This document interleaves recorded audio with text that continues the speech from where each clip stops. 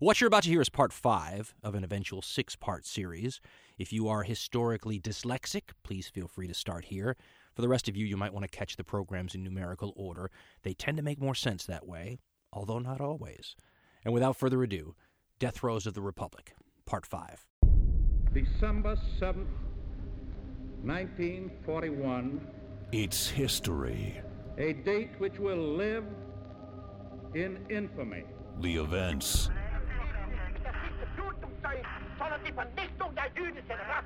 The drama. If we dig deep in our history and our doctrine, and remember that we are not descended from fearful men.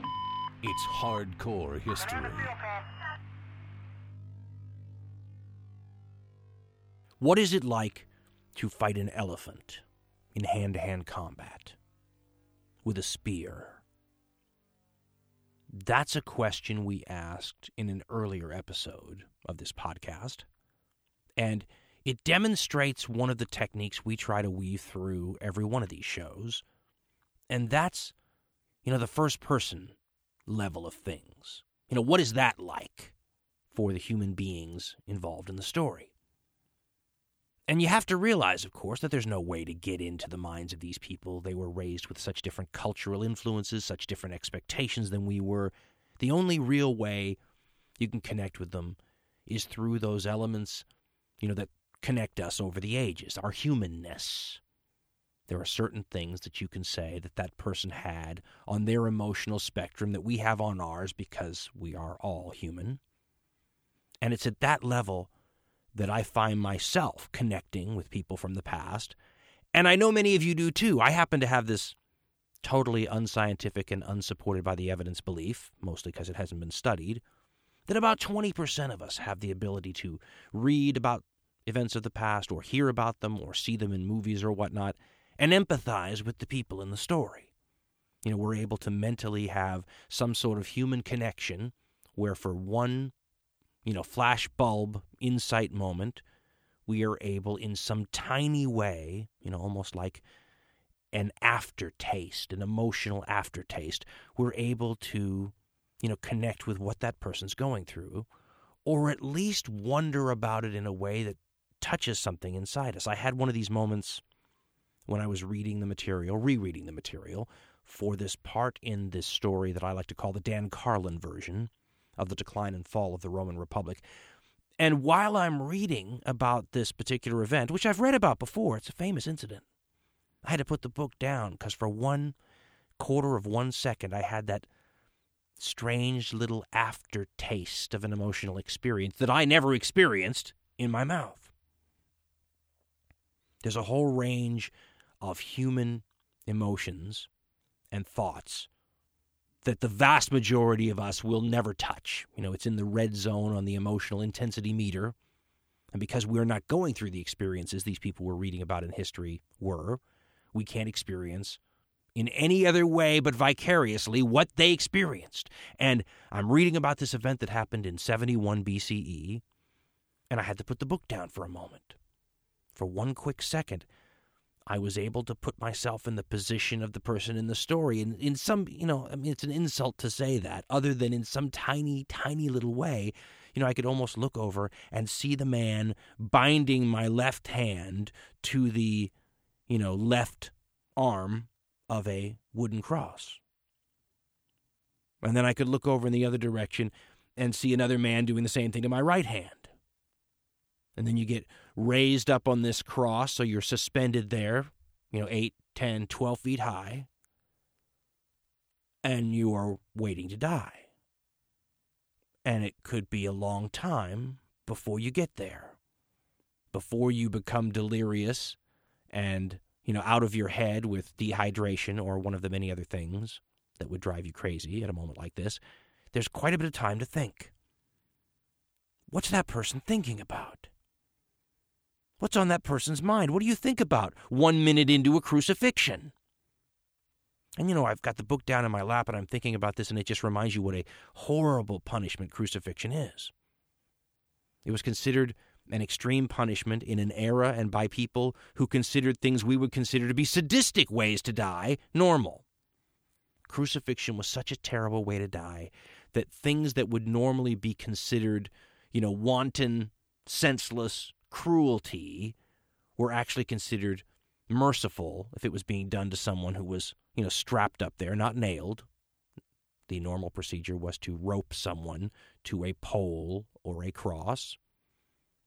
And those people would often try to sell whatever meager possessions they still possessed, for example, the clothing that they were wearing, to some passing soldier in the hopes that they could persuade this soldier to stab them in the side with a spear, which, of course, is what's supposed to have happened to the biblical Jesus Christ. And it's always portrayed as some sort of, sadistic, extra punishment on the part of the Roman soldier, when in effect that would have been, merciful.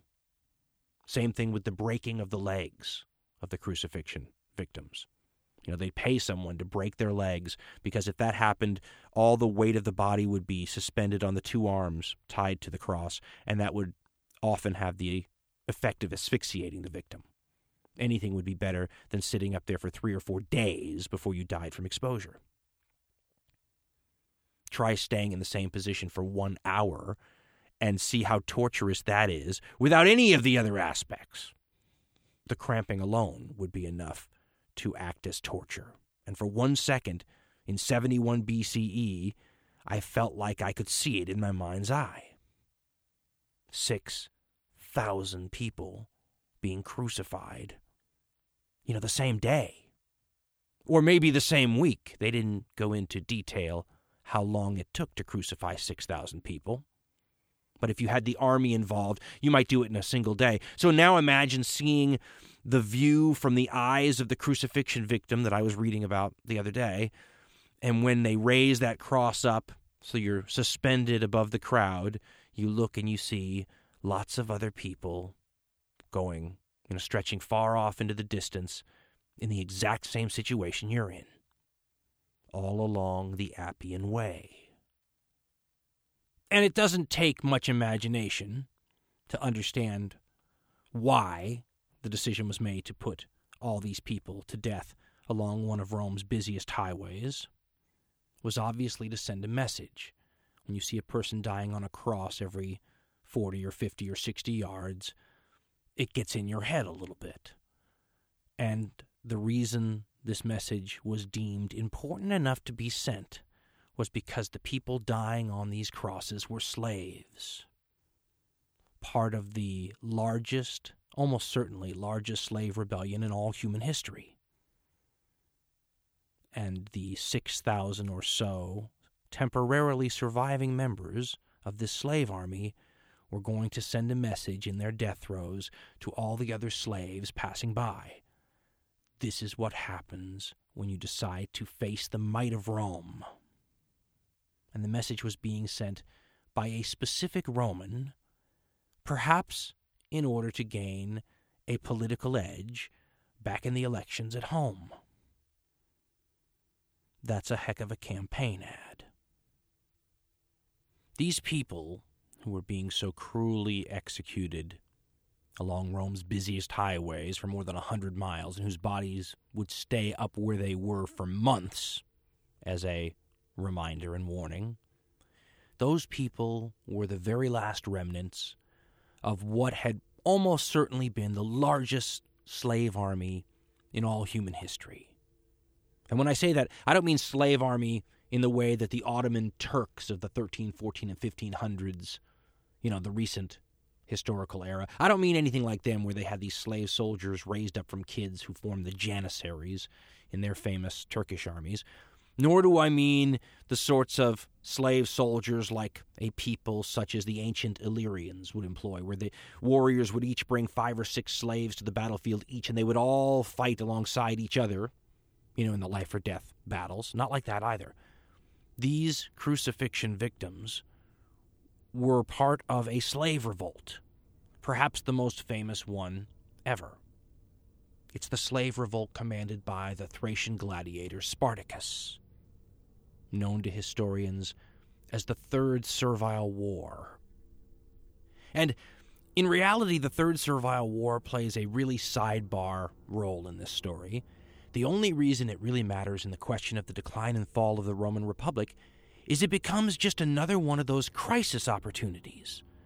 Those situations that seem out of the norm, even though they happen so often they are in effect part of the norm now in Roman history, that allow these hyper-ambitious great figures to come forward and expand their powers in ways that we would call today extra-constitutional.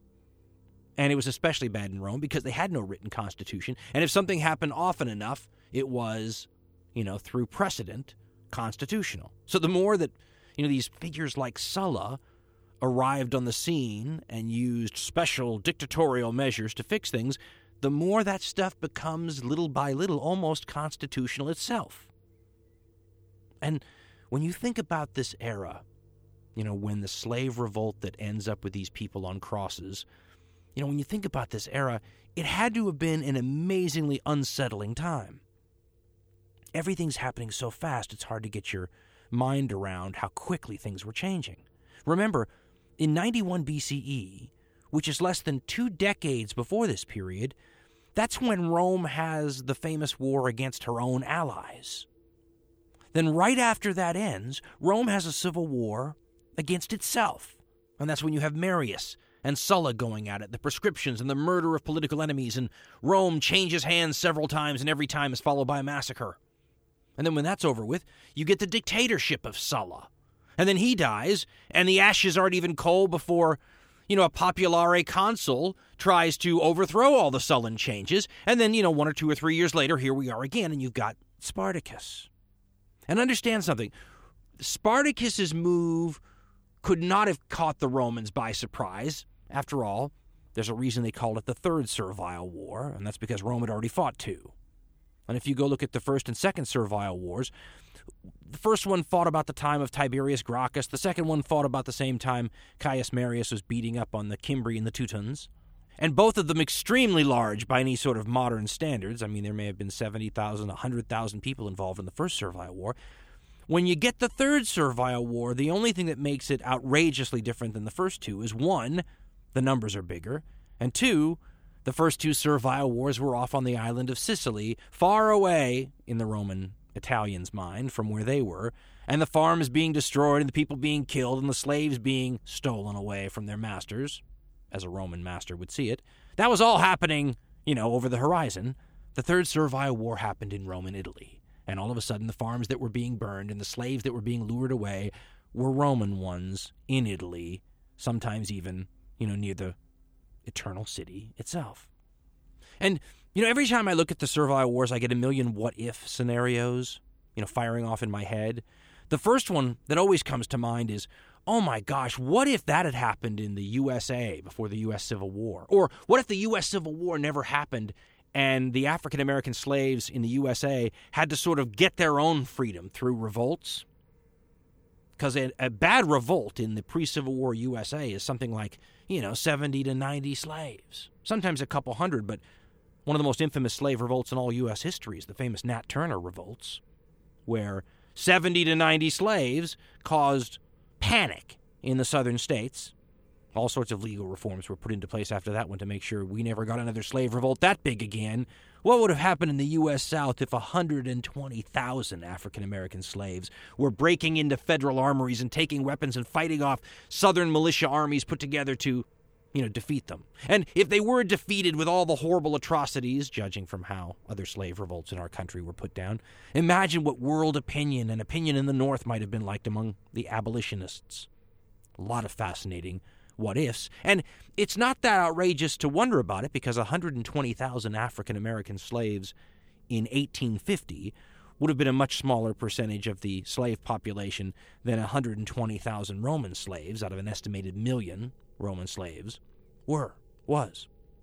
The slaves of Spartacus are famous because they fought off a bunch of Roman armies. You don't usually imagine that happening. At one point, there's 70,000 of them camped out on Mount Vesuvius, we're told, and they defeat a couple of militia legions sent up to deal with them. And then there's 120,000 of them, we're told, running around Italy defeating consular armies that face them. And eventually, the Romans are desperate for a good general to shut this slave revolt down. Here's where the reason this story is important to the decline and fall of the Roman Republic comes into play.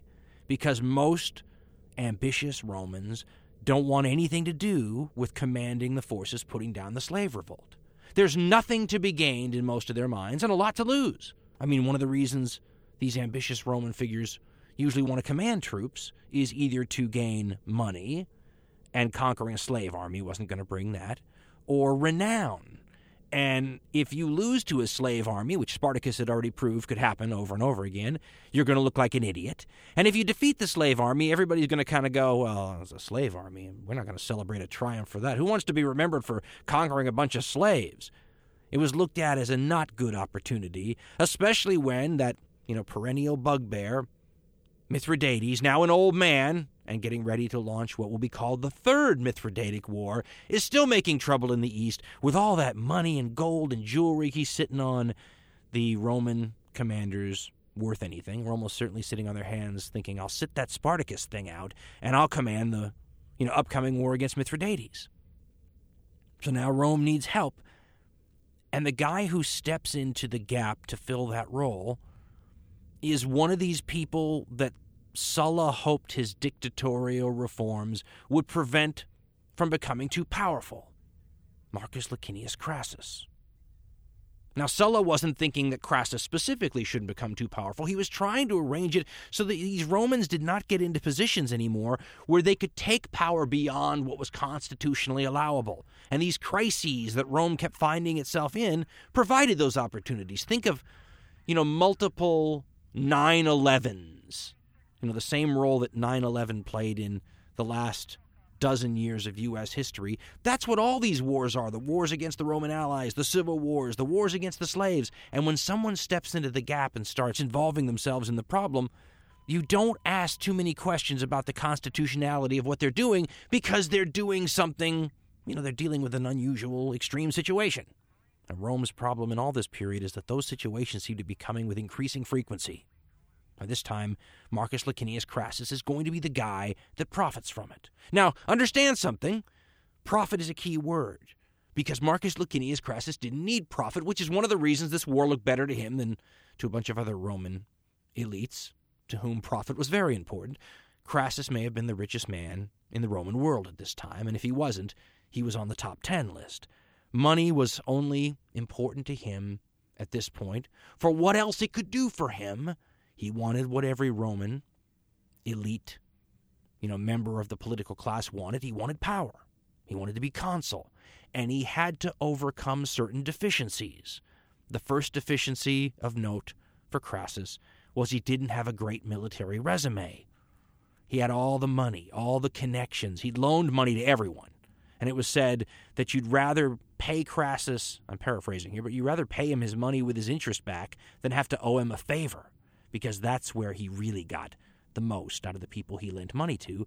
Crassus was perhaps the greatest hoarder of favors I've ever run into in my life, and maybe the best at using them. Now all of Rome was going to owe Crassus for the service he was providing, putting down what looked to the law and order Romans to be a momentous uprising of criminals. And Crassus had reason to want some military achievements added to his resume, because his main competitor in the minds of many Romans during this era was the rock star of military achievements during this era. He was a glorious figure, and Crassus was much more of a workmanlike figure. Hard to compete with the luminescence surrounding this person known as Pompeius Magnus, Pompey the Great, a guy who had been given a triumph before he was old enough to have one, a guy that had told the murderous great Clint Eastwood dictator Sulla, at the height of Sulla's power, that people worship the rising sun more than the setting sun. Pompeius, of course, being the rising sun, Sulla the setting sun, and there was something about Pompeius that allowed him to get away with it. He was, as author Tom Holland says, insufferably successful. And his successes were military achievements. One of the things about Pompey that's interesting is the ancient sources comment about how much of a status he had in the minds of the Romans. You know, the people of Rome really did treat him like some sort of, music celebrity or something. But he was more popular when he was gone. It was almost like there was a mystique about him, and you would get the reports of his achievements in a place like Spain, or against the pirates, or what have you. And then he would show up in Rome for a while, and you'd actually see him on the streets, and the reality didn't quite live up to the hype. So when Pompey was away, he was a figure that sort of haunted someone like Crassus, because here's Crassus going about the dogged, determined daily business of political maneuvering, and here's Pompey who's off doing his thing, hundreds and hundreds and hundreds of miles away, and his legendary Alexander the Great-like status among the populares of Rome seems to be increasing, all the time. He's getting more mileage way over where he is than Crassus, who's loaning money to everybody and learning the names of every lowly Roman he encounters in the forum so he could impress them by remembering their names. I mean, he even spoke better than Pompey. We're told Pompey would blush and get uncomfortable trying to speak to a crowd. He knew so little about the actual mechanics of Roman politics that he would need a cheat sheet written up for him by someone who knew better. Pompey wasn't about that stuff. That was boring, day-to-day, political stuff. This was a romantic, glory-addicted figure who liked triumphs, who liked armies, and who liked achievements because it made him popular. This was the guy Crassus had to somehow overshadow, and it was hard to do. So he brought some troops that he had procured himself. Remember, Crassus is the guy that said you can't really call yourself rich unless you can afford an army. So he brings some troops that he put together himself. He's also given by the Roman leadership a couple of the consular armies. Already we're seeing this extra constitutional stuff happening because of this current crisis, on his merry way to put down this slave revolt. And at some point, a couple of his legions do something against his orders, and so he lines them up. The ancient sources take good care to point this out. This is an example of the kind of character Crassus was supposedly bringing. You can almost see the political machinations of his PR staff. He has the legionaries brought before him, and he imposes the ancient punishment of decimation, we're told. Well, one source says a little something different, but basically he tells the legion to draw lots, and every 10th man will be beaten to death by his comrades, or alternatively have to watch him beaten to death by his comrades. And this is supposedly something that will appeal to the law and order Roman voters. It looks like he's getting tough and weeding out all these softies, and we're going to get tough and stop this slave rebellion now, which Crassus, by what must be admitted, rather remarkable strategic generalship, does a very good job boxing in, this giant army of slaves. I keep trying to imagine 120,000 people trying to, be fed every day and have their sanitary needs taken care of and have clean water. And you just think about how big the camp would have been. Think about it if it's even half the size, the ancient writers say. And what Crassus was doing was boxing them in. He finally has them cornered all the way into the tip of Italy, and he proceeds to have his troops build a fortification across the tip of Italy so they're cut off from the rest of the Italian peninsula. And he's just about to wrap these slave wars up when rumor comes to him that Pompeius Magnus is coming back from Spain, and he's looking to get involved and get a little cut of the glory in this slave revolt situation. And of course, Crassus has it all won. Here comes Pompey to swoop in like a vulture and try to steal it from him. So he hurries up, he tries to get it all done with. He's basically got the slave army defeated, and at one point Pompey swoops in and kills 5,000 stragglers who've gotten away from, Crassus's blockade, and then Pompey goes under Rome and says, yes, I ended the war. He gives Crassus a little credit for setting the stage, but, when it comes to wrapping it up and putting the nail in the coffin, I got those 5,000 people and it's over. This infuriated Crassus and may have had something to do with him feeling a need to have the 6,000 people crucified along Rome's busiest highways as a way of saying, I don't care what you've heard, here are 6,000, 1,000 more than Pompey slew, right here. Imagine how many others I killed, during the operations. This was a setup for the consular elections of 70 BCE. And right away, with hindsight, it seems very obvious this is a Pompey versus Crassus Roman election. It's flash and glory versus money and maneuverings. And the two men don't like each other. What's more, both these men had armies. And they took their armies back to Rome with them, and both of them camped outside the walls of Rome with their legions. And of course, this freaked out both the people in Rome and the Senate. Everyone can remember the last 20 years. What does it look like when you have powerful Roman individuals commanding legions, and they're outside the walls of Rome? Obviously, everyone is a little unnerved by the whole thing. And yet, the Senate of Rome is hoping that the fact that there's two of these powerful guys and that they don't like each other is going to help cancel out their power. Instead, Pompey and Crassus do the unexpected and join forces. You see, they had petitioned the Senate for some waivers. They both want to come in and run for the top job in Rome. They want to be consul. And remember, there's two consuls. The problem is that they have these armies with them, and you're not allowed to bring your army into Rome unless you're celebrating a triumph. You'd have to disband your army. Well, Pompey didn't disband his army. He said he wanted his army for a triumph, but he had to come in and get elected. Then he would go back out and bring the army in and use them for the triumph. He didn't want him to go home. And then Crassus understandably said, well, I'm not disbanding my army if he doesn't disband his. These are two of the leading figures of the forefront of a new Roman generation coming of age in Roman politics, even though Crassus is, about 40 now. These are the people who learned how to play the Roman political game during its most bloody and, bloodthirsty period, the civil wars. These guys understand, the power and potential of legions and how having them can get you all sorts of rules waived. Pompey is supposed to have famously said while he was working for Sulla, somebody started quoting some regulations to him about things that he could or could not do when he and a bunch of soldiers showed up on a scene. And Pompey famously said, "Don't quote laws to men who have swords."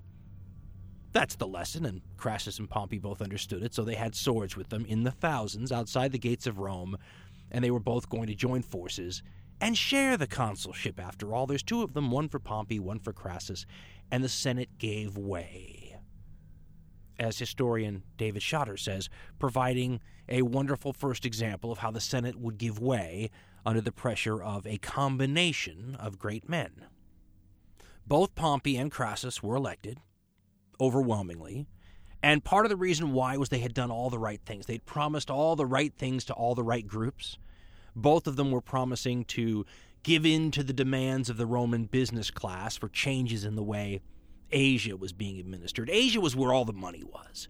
And if you weren't squeezing Asia hard enough, the business class would get upset and squeal, and they were squealing, and Pompey and Crassus were saying, if they were elected, things would change, and Asia would become more profitable, and you'll all be happy, business class.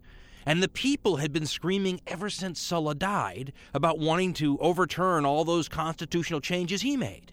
They want their offices back, especially the tribune of the plebs. They want it empowered again so it can really do things. And the way at Populare, like most of the Roman plebs were, the way they thought about doing things was having a tribune who could do what Tiberius Gracchus and Caius Gracchus and all those guys did. A person who could really go in there and start chewing through the Roman system and getting them things they wanted. And remarkably, Pompey and Crassus, both protégés of the guy who, made that illegal, promised to restore that too. And in 70 BCE, they did all these things. Author Anthony Everett had a very interesting speculation where he suggested that returning the tribune of the plebs, power to the people, was not a completely disinterested measure. That's how he put it. Because he said that would give generals a new tool that they could use if they couldn't get past the Senate somehow. Once again, finding a loophole in the system that could be exploited by people who were, looking for loopholes.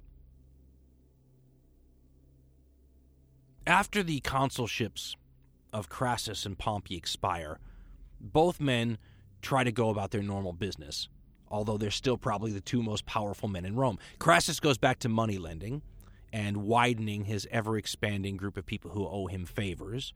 Pompey tries to get down to the day-to-day job of a Roman senator, but it all seems a little boring for him. The hearings, the glad-handing, just doesn't seem to suit a guy who's used to being a flashy general, and the sources indicate that he's looking around for an opportunity to get that sort of gig again.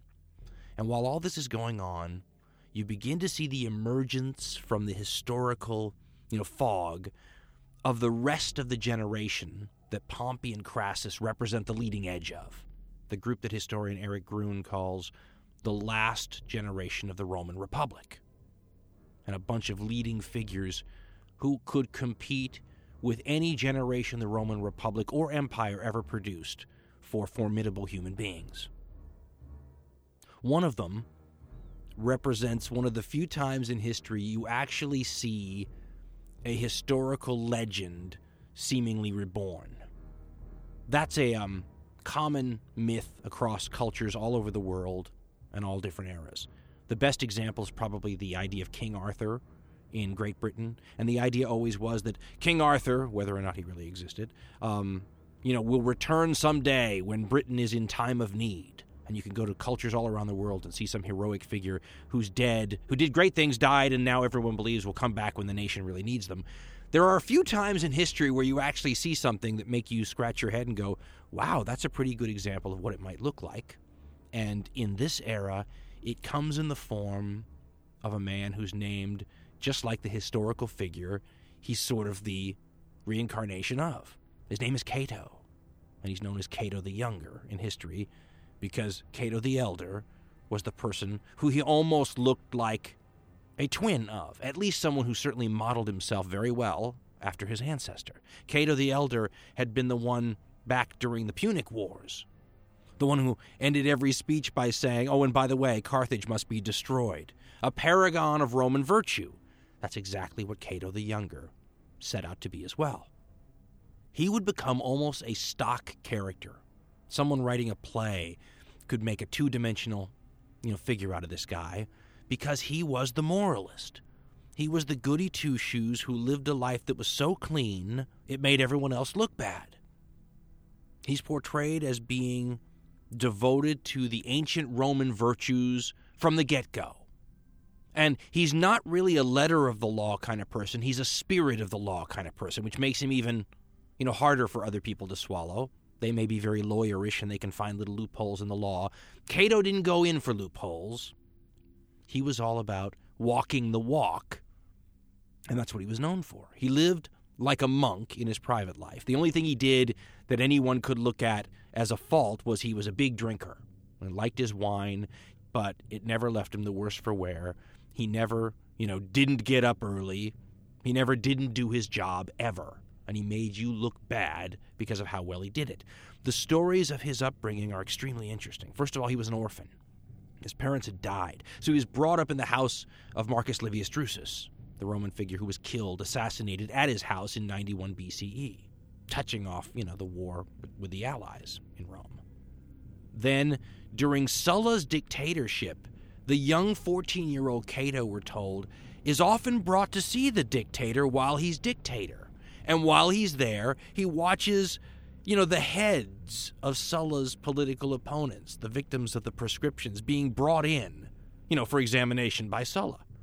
And Plutarch writes a piece where he talks about how, Cato's in the room as a 14-year-old, and you can just hear the sighs in the room as some famous person's head is brought in on a platter. Here's what Plutarch says about, Cato visiting with the Clint Eastwood dictator figure of Sulla when he's but 14 years old. Quote, Sulla, who was a friend of their family, sent at times for Cato and his brother to see them and talk with them, a favor which he showed to very few after gaining his great power and authority. Sarpedon, that's Cato's teacher and minder at the time, Sarpedon, full of the advantage it would be, as well as for the honor as the safety of his scholars, would often bring Cato to wait upon Sulla at his house, which for the multitude of those that were being carried off in custody and tormented there looked like a place of execution. Cato was then in his 14th year, and seeing the heads of men said to be of great distinction brought thither, and observing the secret sighs of those who were present, he asked his preceptor Why does nobody kill this man?" "Because," said he, "they fear him, child, more than they hate him." "Why then," replied Cato, "did you not give me a sword, that I might stab him and free my country from this slavery?" Sarpedon, hearing this, and at the same time seeing his countenance swelling with anger and determination, took care thenceforward to watch him strictly, lest he should hazard any desperate attempt. End quote.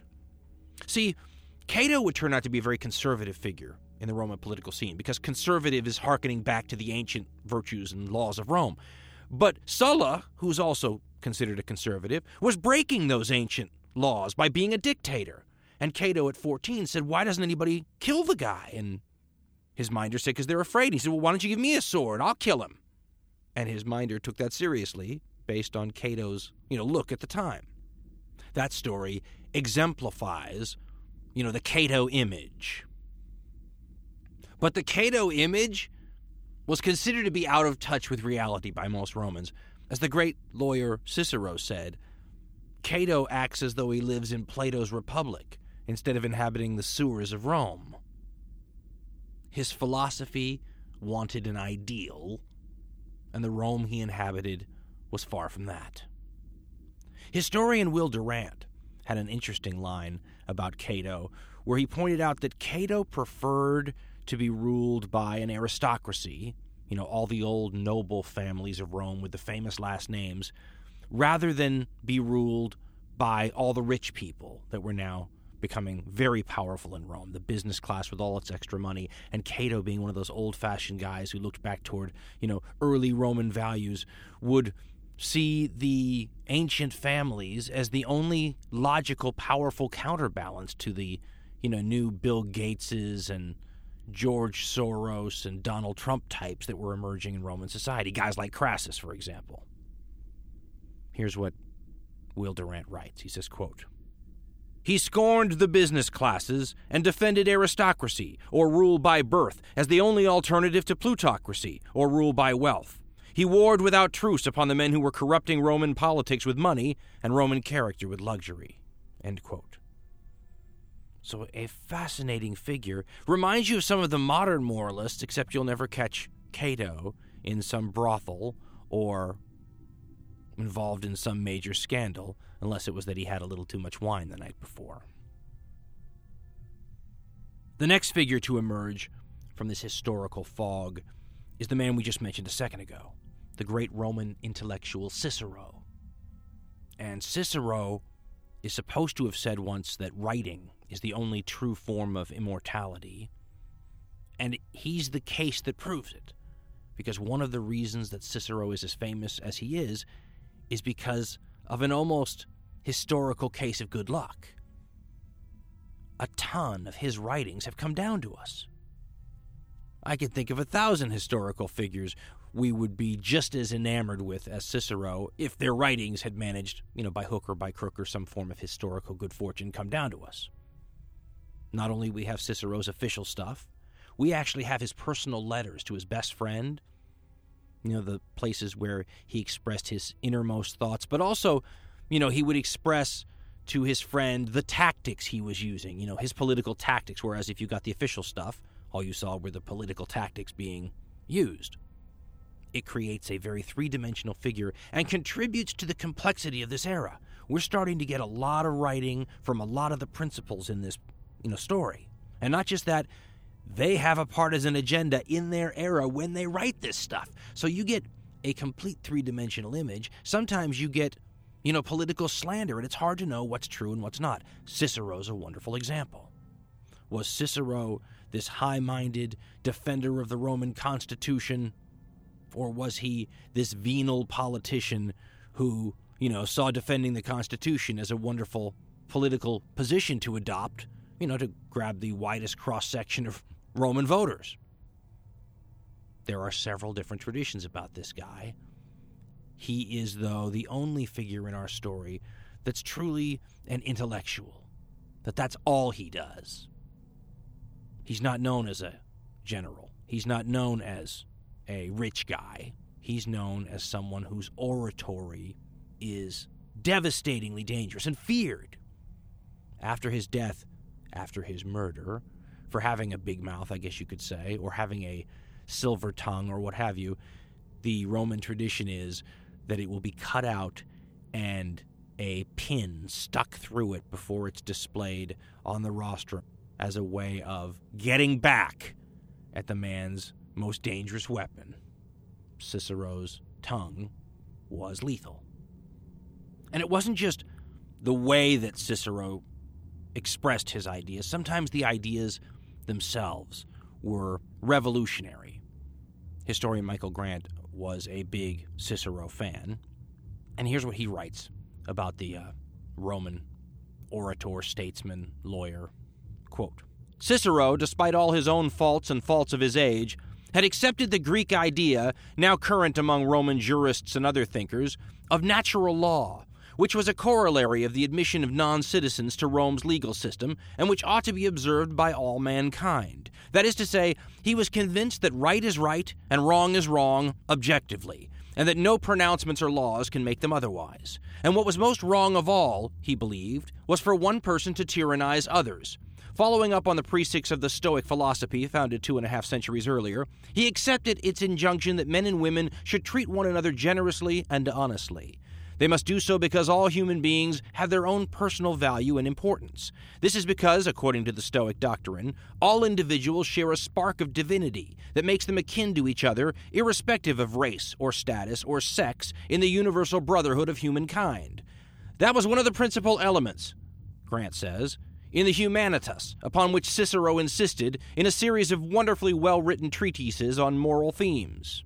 Shunning dogma, in accordance with the views of the contemporary Athens Academy, these essays adopted Greek philosophy to Roman life, and both exemplified and demanded an enlightenment of mind and character, a recognition not only of one's own unique personality, but also of the personality of others. This was the most civilized ideal for practical purposes of living that the world had ever seen. It has deeply influenced Western thought from his time to our own. End quote. One gets the impression that there are other sources, both from his lifetime and since, that could be found that would contradict such a high-minded, long-term view of Cicero. But that's just sort of the controversial figure all these people are starting to be as we get more information, from this period. As history sort of opens up wider, all of a sudden our perspective gets less two-dimensional. That's especially true with the next person to arrive, past those historical mists and come to the fore. He's one of the most famous people in all human history. I'm, of course, talking about the great Julius Caesar. Caius Julius Caesar's the full name. And under the old standards of history, the so-called great man version of history, as opposed to the more multidimensional type of history we have now that looks at regular folks and people from all different walks of life, in the old Churchillian style of history, and by those standards, Julius Caesar very well may be the greatest figure in all history. And it's hard to not go overboard when you're talking about him. First of all, he appears to me to have been a genius, a born genius, someone like a Mozart. In the same way Mozart was born a musical genius, when you read about the talents that Caesar had, they seem to be almost in that same sort of genre. He was different from birth, and his talents were specifically, handy if you happen to want to do what he wanted to do and what most Romans of any era wanted to do. He was from an old family that had fallen on hard times. He could trace his lineage, and remember, in the Roman system, if you had someone famous in your background, they appeared at every family funeral and any event, and there was a wall probably in his house growing up showing these people from a long, long, long, long time ago that had the same last name or middle name as he had. He could trace his descent, according to him, all the way back to the gods.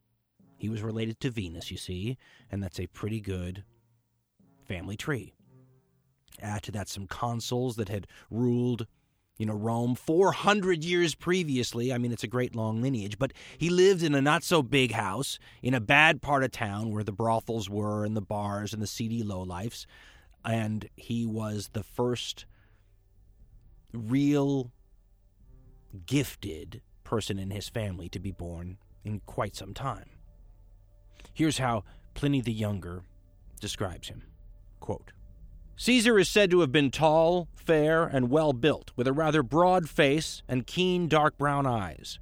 He was something of a dandy, always keeping his head carefully trimmed and shaved, and has been accused of having certain other hairy parts of his body plucked with tweezers. His baldness was a disfigurement which his enemies harped upon, much to his exasperation, but he used to comb the thin strands of hair forward on the top of his head, and of all the honors voted him by the Senate and the people, none pleased him so much as the privilege of wearing a laurel wreath on all occasions. He constantly took advantage of it. His dress was, it seems, unusual. He had added wrist-length sleeves with fringes to his purple-striped senatorial tunic, and the belt which he wore over it was never tightly fastened. Hence Sulla's warning to the aristocratic party, "Beware of that boy with the loose clothes." End quote. I can't help but think of Caesar as sort of a rich punk rock type of guy. He was setting fashion trends at all times. I mean, people a couple of years after Caesar did something, it would be all around Rome. He set the fashion trends. And he had a certain arrogance about him that he could pull off because he was utterly charming. This was another one of these things that in a system of government where you didn't just get to be born a king like Alexander the Great. Alexander never had to be particularly charming if he didn't want to be. In Caesar's world, which was a political world, in a republic, even, at this late stage, his personal charm and his personal magnetism and his ability to get along with people and relate to them was a huge part of his success. And dressing provocatively and standing out and being a sort of a fashion plate and at the same time nonconformist was intoxicating. He was a little bit of a celebrity even from the very beginning. Historian Michael Grant, who is not as enamored of Caesar as he is of Cicero, still had to write this about the qualities of the man's, personality. Quote, "Equally disconcerting and indeed unnerving was Caesar's extraordinary charm. Whenever he chose to exhibit it, the people in whose company he found himself were overwhelmed by the fascinating manner, amusing conversation, and hilarious good humor of this supremely courteous, cultivated, urbane man." Grant then goes on to say, though, "But the gift which contributed most largely to his success was an abnormally energetic ability to get things done." He quotes Pliny the Elder, who was explaining what Caesar did all the time when he was traveling from place to place. He would travel usually in a litter, and people would carry it, and while he was going from place to place in the litter, he'd be doing work the whole time. Here's what he wrote, quote, "Caesar was accustomed to write or dictate and read at the same time, simultaneously dictating to his secretaries 4 letters on the most important subjects, or, if he had nothing else to do, as many as 7. Here's what Grant says about Caesar's ability to do all these things at once. Quote, "The point was that he could do everything with extraordinary speed. The orator Cicero, who hated him utterly, described his rapidity at the beginning of the Civil War as something horrifying and monstrous. Caesar lived at a faster tempo than the people who had to contend with him, and this gave him an enormous advantage, offering the widest scope to that capacity for the unexpected, unpredictable action, which his friends found such an irresistibly attractive feature of his talents." End quote. Grant then goes on to point out his belief that this is why Caesar had such an amazing ability to trust his own luck. And he points out that to a lot of ancient peoples, the Roman included, luck wasn't just chance. Luck indicated some sort of favoritism from the gods or the divine or what have you. A lucky person was lucky for a reason, not just because he was lucky. Now, another aspect of Caesar's character that makes him wonderfully suited to being a soap opera historical figure is that apparently he was sleeping with everyone. The Roman story of this period reminds me a lot of a very open version of Victorian England, where the public morals are supposed to be kind of, strict, but everyone's still sleeping with everyone else behind closed doors. And Caesar will have a reputation and will really actually not just sleep with a lot of women, he will sleep with a lot of women who are married to the very people he's contending with and fighting with. He's sleeping with celebrity women, essentially, famous wives. the people who are both the friends and enemies of him personally. There's a famous story with Cato, who's issuing a harangue about a plot that was supposedly uncovered that he thought Caesar was involved in. And he's yelling and screaming about this plot, and someone wants to overthrow the government. And all of a sudden, while all this is going on, and Caesar is sitting there watching Cato impassively, someone brings a note quietly to Caesar, who opens it up and reads it. Well, Cato sees that this is happening, and he points to Caesar and says, see, there's evidence. Well, he's reading notes right here. That's probably, from one of the conspirators. Hand over that note at once. So Caesar hands it to Cato, and it's a love letter from Cato's sister, an explicit one. That was vintage Caesar.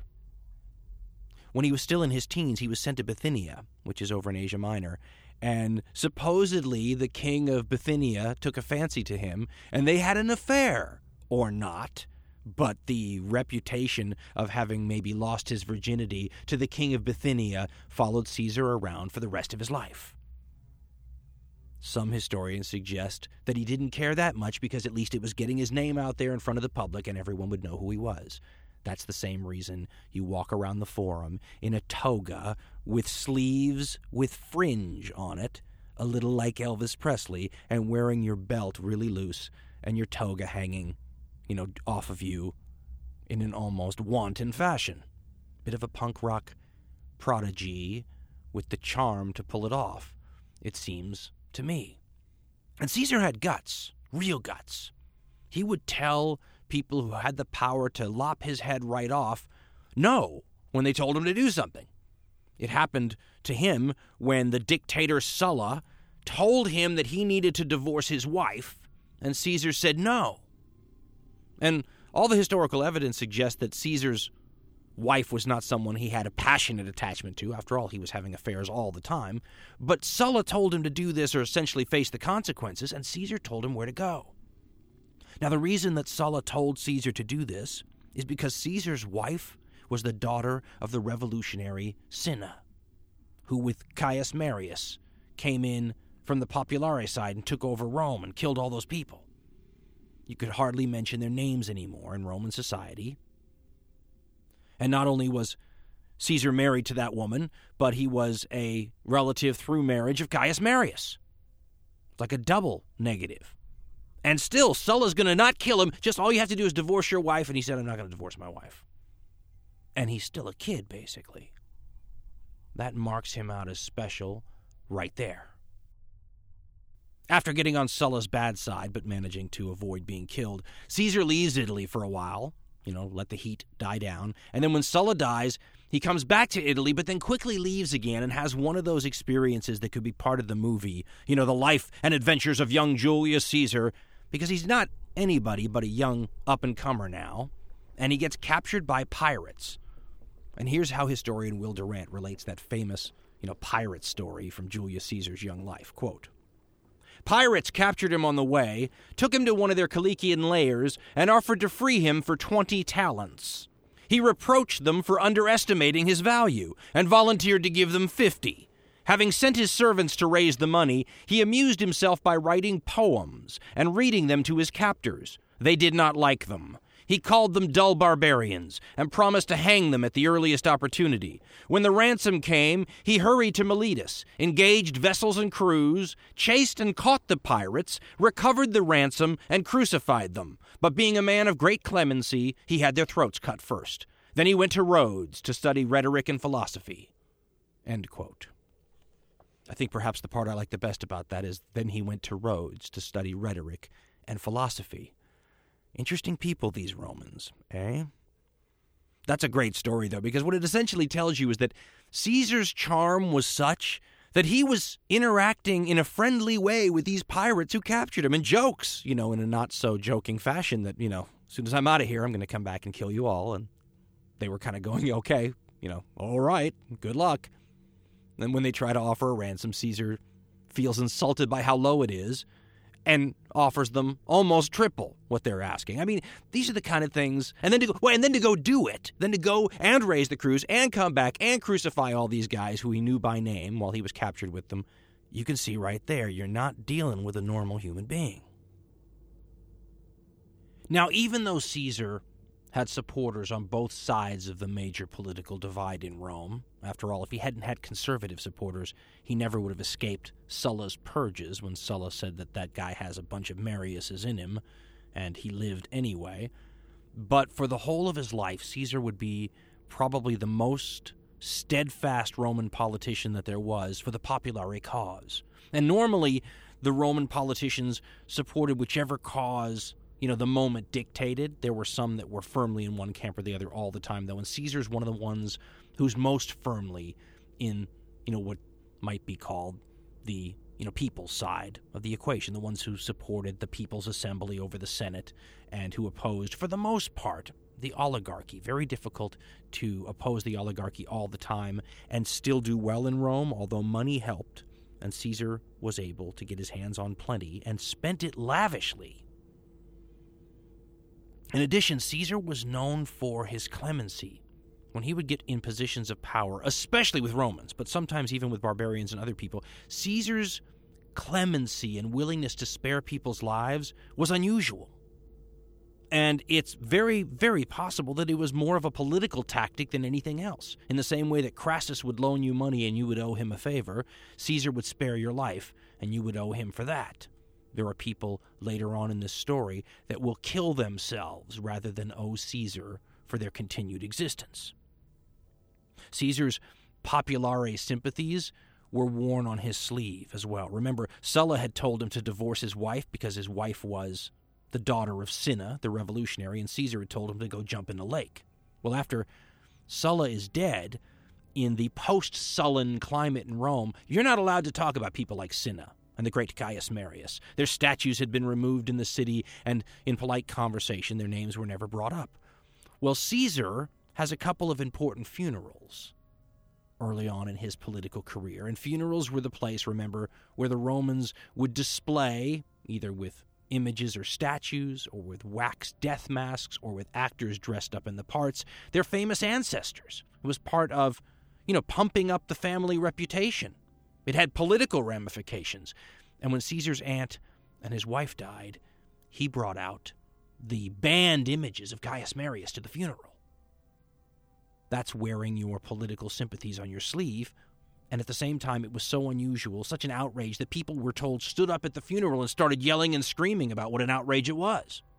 And to show how divided and repressed a society it was, where all of the people who had supported the populare cause had to kind of bite their tongues for years, other people at the funeral stood up and shouted down those who originally yelled about seeing the Gaius Marius funeral displays. When Caesar gets a little older and he gets one of those junior magistrate positions in Rome, you might compare it to being in charge of parks and recreation, and one of the things he takes care of is the maintenance of the city's many statues. And one morning, the people of Rome wake up, and they wipe the, sleep from their eyes, and they get on the road to head to their place of work or wherever their day takes them, and all of a sudden, all over the city, there are statues of Gaius Marius, ones that had cropped up overnight without anyone having any idea this was coming. All the old statues commemorating the great 7-time consul's many victories, saving Rome from the Germans, they were all back out on the streets.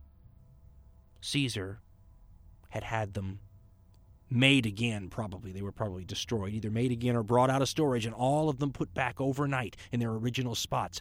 That's a little like saying it's okay for all of you populare people out there to proclaim, your political affiliation openly again, because I just did, in a more open way than you're ever going to do. Now, all three of these important figures I just introduced, Cato, Cicero, and Caesar, will come to the fore in a famous event in Roman history. And one of the reasons that they are likely as powerful as they are in this story is because the most powerful man in the Roman world is gone when it happens. Pompey the Great, Pompeius Magnus, has had it with, the slow day-to-day grind of legislating in the Senate. He finally finds his great cause that will allow him to go be the superhuman, rock star again in military endeavors, because the pirates, the same ones who had captured Julius Caesar, are out of control in the Mediterranean. And it's gotten so bad, they don't even know if they could import the grain to feed Rome's, poor huddled masses. And it becomes a crisis. And Rome's Senate debates the issue and decides that it's so bad we have to give all this power to one man again. And this power is going to give whomever gets a hold of it total control in the whole Mediterranean, plus 50 miles in from the coastline, everywhere around the Mediterranean. Historians have pointed out that this would give control of the vast majority of the population of the known world to whomever got this command. Guess who got it? Pompey the Great. What's more, one of the few, maybe the only one, to stand up and say, yes, I favor giving this enormous amount of power to one man, was this young person few had even paid much attention to, except that he was obviously awesome, but at the same time, he's a young guy, and his name was Julius Caesar. He spoke out for this extraordinary amount of power to go to Pompey, whereas Cato and a bunch of the other traditionalists were absolutely, petrified with the idea of taking already probably the most powerful figure in Rome and giving them total power, the right to go make all this money, train this army to peak efficiency, and then come back here and celebrate the whole thing. To them, it looked like a whole Sulla redo. But Pompey got his command, and promptly, in Pompeian fashion, was amazing. He lines up a fleet, essentially, in the west of the Mediterranean, and like a net, just moves it east, trapping all the pirates up against the coast, and resettling some, killing others. He's amazing at it. And then he goes from there and wraps up the last of the 3 wars against Mithridates the Great of Pontus, who now runs away and pays the most ironic price you can imagine for spending his whole lifetime building up his immunity to poisons so that family members can't poison him, in his sleep or something, in his castle. Instead, now he tries to poison himself with the Romans, fast on his heels, and the poison won't work. So he has to have a slave either kill him or he kills himself, and Pompey gets away with all of Mithridates' loot, including his personal stash of antique mementos, which is supposed to include the great Alexander's cloak, which Pompey will start wearing around and bring back with him to Rome and wear in a parade. Meanwhile, he's got more conquests to make, so he goes down and starts ripping apart the Seleucid Empire, which is what will give Rome command of, the whole Holy Land. And while Pompey's gone, Caesar and Cicero and Cato take part in an event that I can't really describe to you because I don't know what happened. You see, there's something now that happens in Rome, and it's quite important, called the Catiline conspiracies. The problem is that we only have information on this from people who had a very vested interest in one side of the story. The more you study this, the more it looks like Oliver Stone's JFK movie, a John F. Kennedy conspiracy. You can't, in the light of day now in modern times, figure out what's happening. And, really reputable, good historians differ profoundly on this point. Here's what you can tell for sure. We've been saying since the beginning of this series on Rome that Rome's going through tough economic times. Well, the last 20 years with slave revolts and revolts of the Allies and civil wars and, the problems in Asia and everything else has contributed to now, in the 60s BCE, the very worst of the economic climates. Now, this will get fixed relatively soon when Pompey comes home because he's raking in money, and some of that money will go to himself, but some of it will go to, Rome and Italy, and he'll bring it back, and, it'll be wonderful when it happens. But Pompey's off just starting that whole situation. No one knows how it's going to turn out, and the situation in Rome is desperate. And it's desperate amongst a lot of different people. For example, the lower classes, it's desperate because it's been desperate for a long time. One of the interesting things about Rome during this period is many sources from the era explain that Rome was really getting the worst people from all of, the Roman world congregating in it. The people who lost their jobs or were essentially homeless or couldn't make ends meet or were crazy or whatever were leaving all the other cities and going to Rome because you could get free food. The grain that was subsidized as part of a program usually to keep the people happy and get their votes created a climate where people who couldn't make it in the other Roman cities would flock to Rome, creating an underclass that was always angry, always poor, always living at a poverty level, and probably were the dregs in whatever society they had emigrated from. Rome had more than its share of, the lower classes. And a lot of times the Romans would try to start colonies elsewhere so that they could take these people that were not considered to be, adding much to the Roman story and get them out of Rome. That class had been destitute a long time. But add to that all of Sulla's veteran legionaries who had been rewarded with the land grants a decade or so previously. A lot of them didn't make good farmers. They were in default, or they'd been given really terrible land and sort of cheated, and they were angry and veterans, and they'd seen what working together could do for them. A lot of the really upper classes, though, were absolutely broke. They were borrowing tons of money because that's what you needed to run for office in Rome. And if you lost, the credit dried up instantly. It created an absolute desperation among Romans when they ran for office, that if they didn't win, it was all lost. Caesar himself is famous for running for the Pontificus Maximus, and he's running against a much more seasoned person who has a lot of money, and he finds out that Caesar's kind of hurting for cash, and he goes up and says to him, listen, if you just drop out of the race, I'll pay all your debts and give you some money, which to Caesar looked like an act of weakness, so he went out and borrowed even more money from the moneylenders, and then told his mother as he kissed her goodbye on election day, either I win this or I'm not coming back. Because if he'd lost, he would be considered a bad risk for his political creditors. The credit would dry up and he'd be done. Well, this was the exact situation that Lucius Sergius Catiline found himself in while running for the consulship. See, Catiline, like all Romans running for high office, has, maxed out his credit, borrowed heavily to win the top job. One of the people he's running against, though, is Cicero, also trying to get the top job and who has much less money. One of the reasons that Catiline is seen as so much of a devil by history is because Cicero, takes his silver tongue and uses it to just make Catiline look terrible. One of the debating tendencies of the day and the things that lawyers would use is absolute, smear of character, and Cicero was an expert at this, and he made Catiline sound like some sort of hideous zombie who would tear the Republic apart.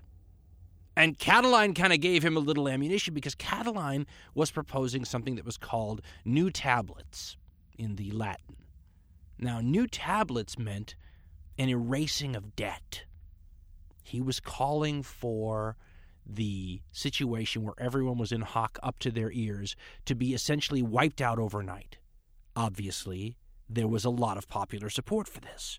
And not just amongst the classes you would expect it from, all the poor folks. There was a ton of the nobility that had impoverished themselves up to their ears, and the idea of having their debt wiped out didn't sound too bad either.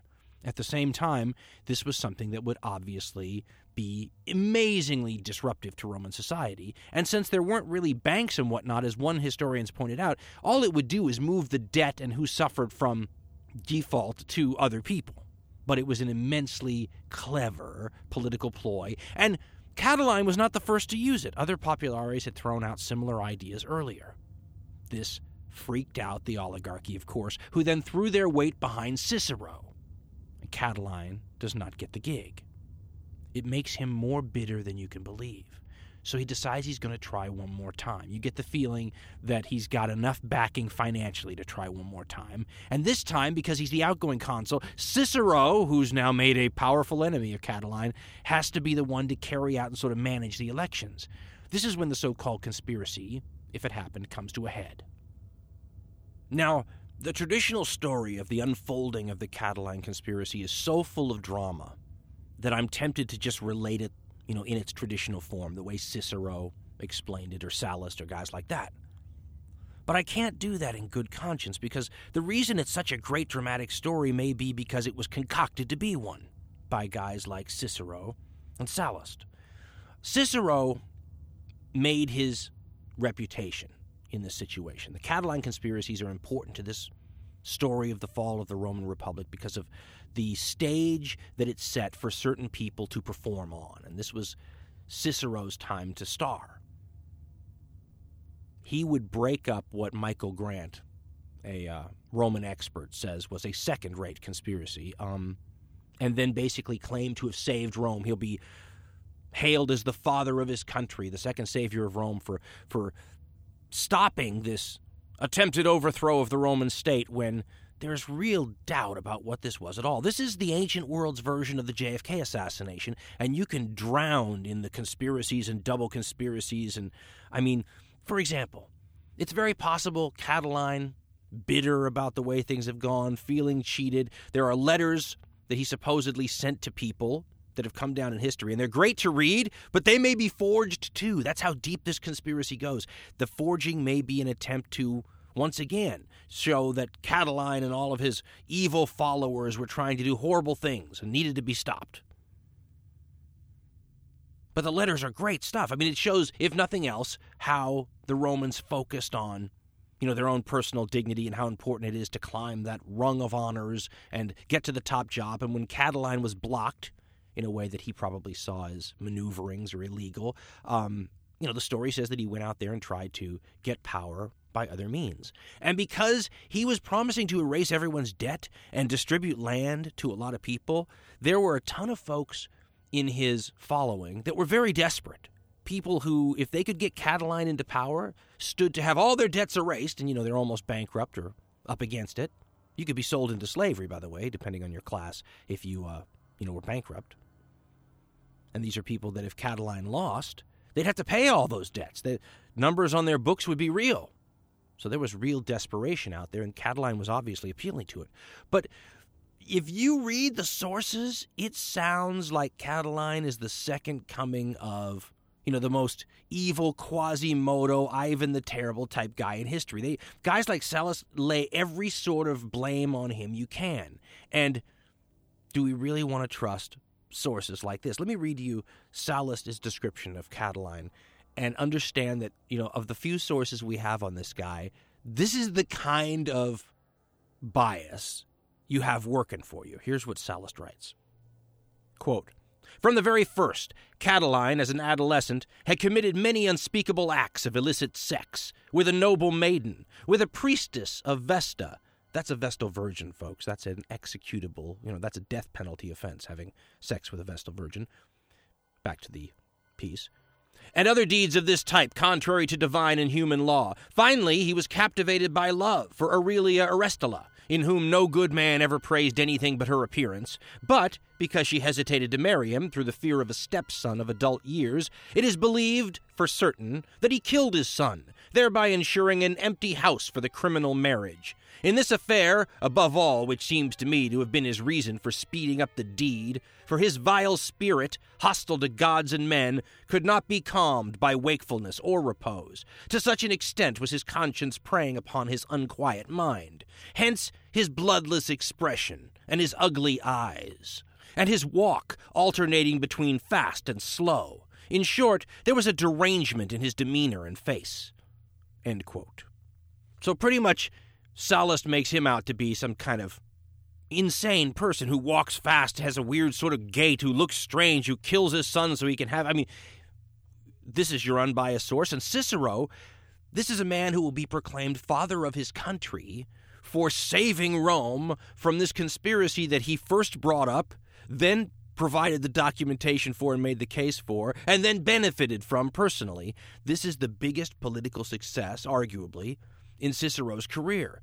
And to expect him to be unbiased about how large the demon was that he slayed is unrealistic. In fact, there's a way you could look at this, the Dan Carlin way, I would suggest, that I think makes sense. And all you're doing when you come up with these theories is siding with some historians, because historians ever since this period, the end of Republican Rome, have been arguing about who Catiline was and what was this conspiracy, and did he really plan to sweep into Rome and have his followers kill a bunch of senators and the 2 consuls and light parts of Rome on fire and bring in an army from Etruria? There was an army, a couple thousand guys, small, but it was there. Was all that, true? Because what happens is Cicero supposedly gets word in the middle of the night from Crassus, and Crassus, the richest man in the world or whatever, has received a warning note from somebody who says, you got to get out of town. Something's about to go down, and, you're going to be one of the first targets. Get out now. And so Crassus, with a bunch of other people who supposedly received similar warnings, knocks on Cicero's door at midnight, wakes him up, shows him the notes. He runs down to the forum. Everybody convenes, and he says, this terrible thing's about to happen. They end up, and this is one of the reasons why the story becomes important to later history, they end up scotching the whole deal in advance.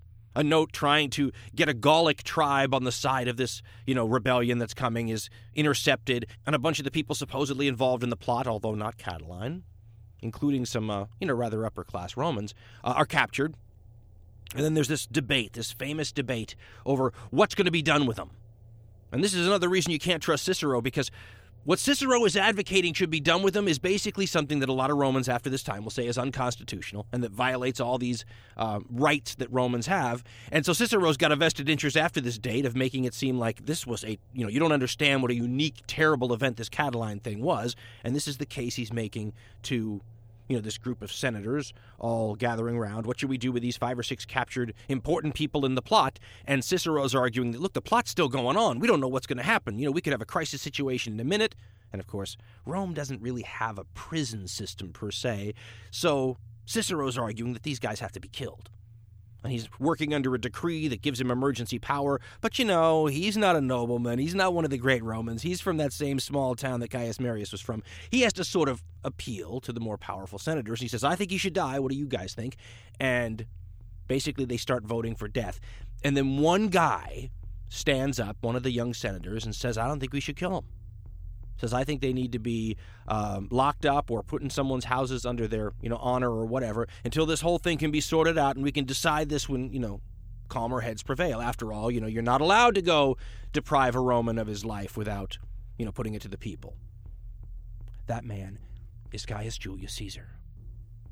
And then all of a sudden, a lot of these senators that had just said, yes, we have to kill these men, changed their minds. All of a sudden, the whole Senate's kind of thinking, well, maybe we shouldn't do it. I don't know. That's a pretty persuasive argument. And Cicero calls on Cato. Cato, the one who always appeals to the old Roman way and the stoic Roman values, and gets up there and shames everybody by how unflinchingly stoic and inflexible he is when it comes to the moral issues. And he gets up there and basically says, 2 things. 1, we should kill all these people. And 2, he implies that Julius Caesar might have been in on the plot. And there's a lot of people saying Crassus might have been in on the plot. Again, once you dive into the Catiline conspiracies, you might as well be just... it's one of the great ones. JFK is one of the great ones, too. The rabbit hole goes so deep on that, you could just go into it for hours. What it means for Rome, though, is Cicero takes these, captives that they have and very quickly has them killed. Has them executed, just marches them right off to the jail. They're strangled there, and it's over. Before, it almost feels like it was done so that it would be over and no one would be able to say a word, and it's a fait accompli. I've read some of these people who say that was to get people out of the way that could contradict Cicero's side of the story. Catiline will end up fleeing. He'll put himself at the head of this small army. They'll fight a battle. He'll be killed. So will the army. And so ends the Catiline conspiracy, really. But if you ask me, if I had to choose between the various conspiracy theories here, what I think Catiline was just another version of the same pattern we've seen in the Roman Republic going back to at least Tiberius Gracchus. These reformers who rise up and get slammed down by the governing oligarchy, and sometimes these reformers are genuinely humanitarians, basically. And sometimes they're young noblemen who can champion the cause of the masses and, benefit politically at the same time. Some of them cynically, but I think some of them looked at it as the best of both worlds. How will I get to be a great man, which of course is all of our goals, right, Romans? Well, I will champion the cause of the people, I will be doing good, and I will become great at the same time. Here's the letter, maybe forged, but here's the letter that comes down to us that's supposed to be an explanation by Catiline, probably on his way to death, facing the might of the Roman state now that his supposed plot has been exposed. Here's his justification for doing what he's doing. It's interesting, and it tells you a lot about the Romans at the period and what they valued, whether the letter is forged or not. Quote, I do not intend to make any formal defense of my new policy. I will, however, explain my point of view. What I'm going to say implies no consciousness of guilt, and on my word of honor, you can accept it as the truth. I was provoked by wrongs and insults and robbed of the fruit of my painstaking industry, and I found myself unable to maintain a position of dignity. So I openly undertook the championship of the oppressed, as I had often done before. I saw unworthy men promoted to honorable positions and felt myself treated as an outcast on account of unjust suspicions. That's why I have adopted a course of action, amply justified in my present circumstances, which offers a hope of saving what is left of my honor. I intend to write at greater length, but news has come that they're preparing to use force against me. So for the present, I commend Aristilla, his wife, to you, and entrust her to your protection. Shield her from wrong. I beg you in the name of your own children. Farewell." End quote. How wonderfully dramatic is that? Impossible to know, but the story itself is fascinating. And in my mind, the oligarchy of Rome was past the point where they could just kill these populare troublemakers like Tiberius Gracchus and Caius Gracchus. The old mob violence way in the old days wouldn't work anymore. You had to have some sort of excuse or justification to, sell it to the people. Wasn't the oligarchy trying to protect our own interest? These guys were going to bring violence and death and destruction to all of Rome again. Remember Marius and those guys? That's the way they made it sound. This is how you kill a Tiberius Gracchus 60 years after Tiberius Gracchus when the old excuses don't work anymore. That's kind of how it looks to me. And there's little bits of evidence of the fact that these guys were heroes to the lower classes, because for years after the death of Catiline and the crushing of the conspiracy by the now hailed as father of the nation Cicero, the poor people were still draping flowers all over the grave of Catiline. Not the kind of thing you do for a deranged sexual pervert that tried to bring death and destruction to Rome, right? No histories from that period have come down to us championing the point of view of those people putting flowers on Catiline's grave. Instead, it will be up to more modern historians to attempt to give the perspective from the side that was defeated in the Catiline affair.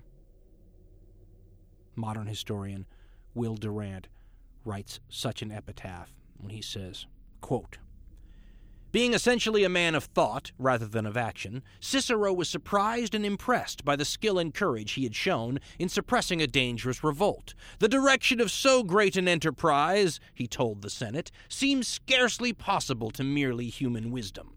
He compared himself with Romulus." That's the mythical founder of Rome, folks. "But considered it a greater deed to have preserved Rome than to have founded it. Senators and magnates smiled at his language, but they knew that he had saved them. Cato and Catulus hailed him as father of his country. When, at the end of 63 BC, he laid down his office, all the propertied classes in the community, he tells us, gave him thanks, named him immortal, and escorted him in honor to his home.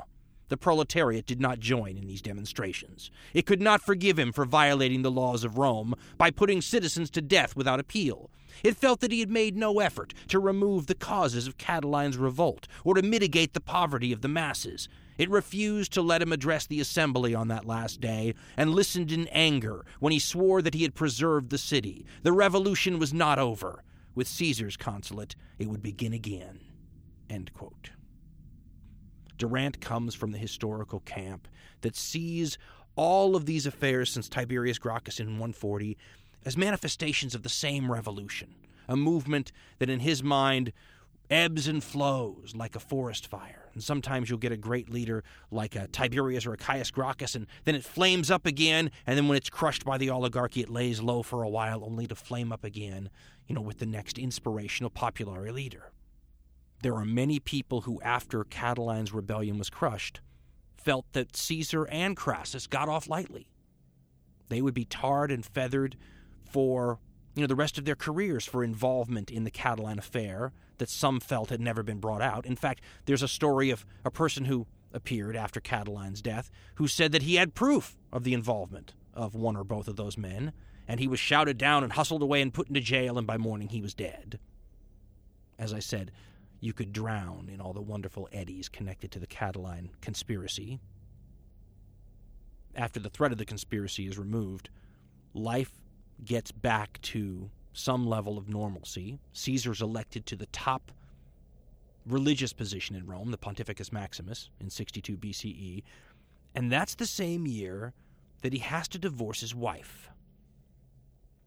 And he has to divorce his wife for reasons connected to probably the most historically important case of cross-dressing in human history. That and the entire rest of the story, no matter how long it takes, in the next edition of Death Throes of the Republic.